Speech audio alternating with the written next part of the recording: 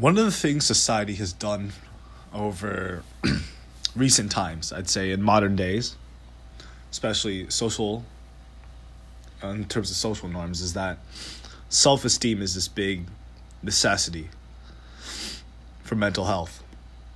You should feel good about yourself, people claim.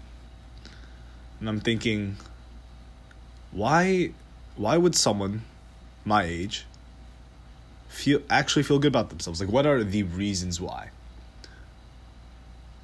Maybe we shouldn't. Why should we feel good about who we are? It's like, for me, it's always been, you should feel good about your potential future self. Think about it. You have 60, 80, 100 years to turn into who you could be. Are you what your accomplishments are, per se? Or are we more these individuals going through our various journeys? And there's nothing wrong with feeling good about who we are. But it needs to be, I guess, tempered by the understanding that potential is way bigger than all of this.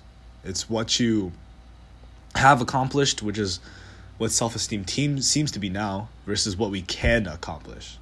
And having confidence is a big part of that. And it's not like we can't be confident. I mean,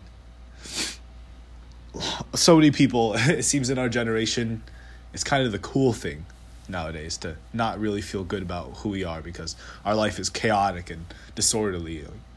We don't make our beds, like our rooms are dirty and there's so much shit going on and we don't know where we're going.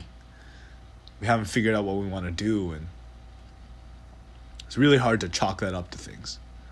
Bad parenting, loss of a mother, loss of a father. Or, it's probably one of the reasons why that people resonate with the idea of being happy about who you are. It makes you feel good. But it needs to be very precise when you state something like that. It's like, of course you're valuable, and you should treat yourself as if you are valuable, but especially in the potential. You should concentrate more on who you should become. Especially since, I'm 18 and most people I know are around my age, and we're so young in this world. So young. And sometimes I'll come across someone who's just quite miserable, nihilistic, depressed, and not depressed in the clinical term, but just really sad all the time about life. And they've got their own reasons and all those things, but